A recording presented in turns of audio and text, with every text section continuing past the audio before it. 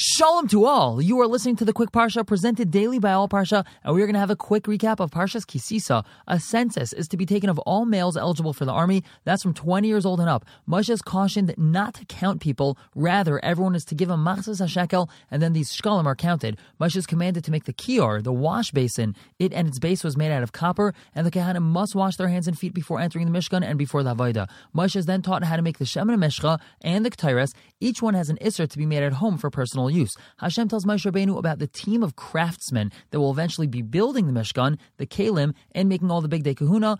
The names are Betzalel, he's the leader of the team, his assistant Aholiav, and all those that have been filled with the spirit of wisdom. Moshe is then cautioned not to be Machal Shabbos, even with the excitement of building the Mishkan. We then learn about the Egel Hazav. Moshe had told everyone that he would be up in Shemayim for 40 days and nights. They miscalculated, thought Moshe was late, and because the Satan confused them, they thought that Moshe had died in Shemayim. The Erev Rav gathered around Aaron, pressuring him to do something. They eventually gathered gold, put it in a fire, and out emerged the Egel Hazav. They worshipped it as their quote-unquote new leader. While still in Shemayim, Hashem told Moshe what was happening, yet Moshe defended Klal Yisrael and prevented them from being wiped out immediately. Moshe then came down from the mountain, saw them partying, broke the luchos, ground them, mixed it with water, gave many of the sinners to drink, which caused their stomachs to explode. Moshe then rallied Klal Yisrael, was joined by Shevet Levi, and killed many thousands that day. To top it off, Hashem made a plague that killed even more sinners. The ever-dedicated leader, Moshe, went back up to Hashem to further daven for forgiveness. Hashem forgives them, yet warns that any time the Bnei Yisrael will be punished, a little of that is going to be because of the Egel. Hashem then says that he will not lead the Bnei Yisrael anymore. He's going to send a Malach instead, because if the Bnei Yisrael anger him again, he's just going to wipe them out. However, Moshe continues davening, secures Hashem's promise that he will lead them and not a Malach. Moshe is commanded to and subsequently makes 2 new luchos. Hashem then teaches Moshe the Yud Gimel Midas Rachamim, the 13 attributes of mercy.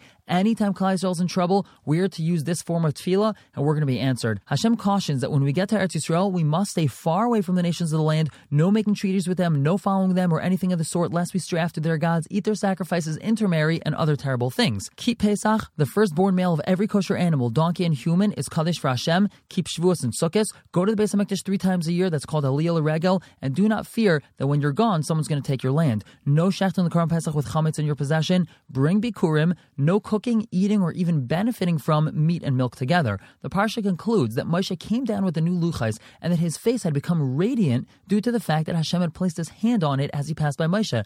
Moshe would wear a mask to cover his face, but he would take off the mask when he spoke to Hashem and when he spoke to Klal Yisrael, teaching them what Hashem said. Everyone should have a wonderful Shabbos.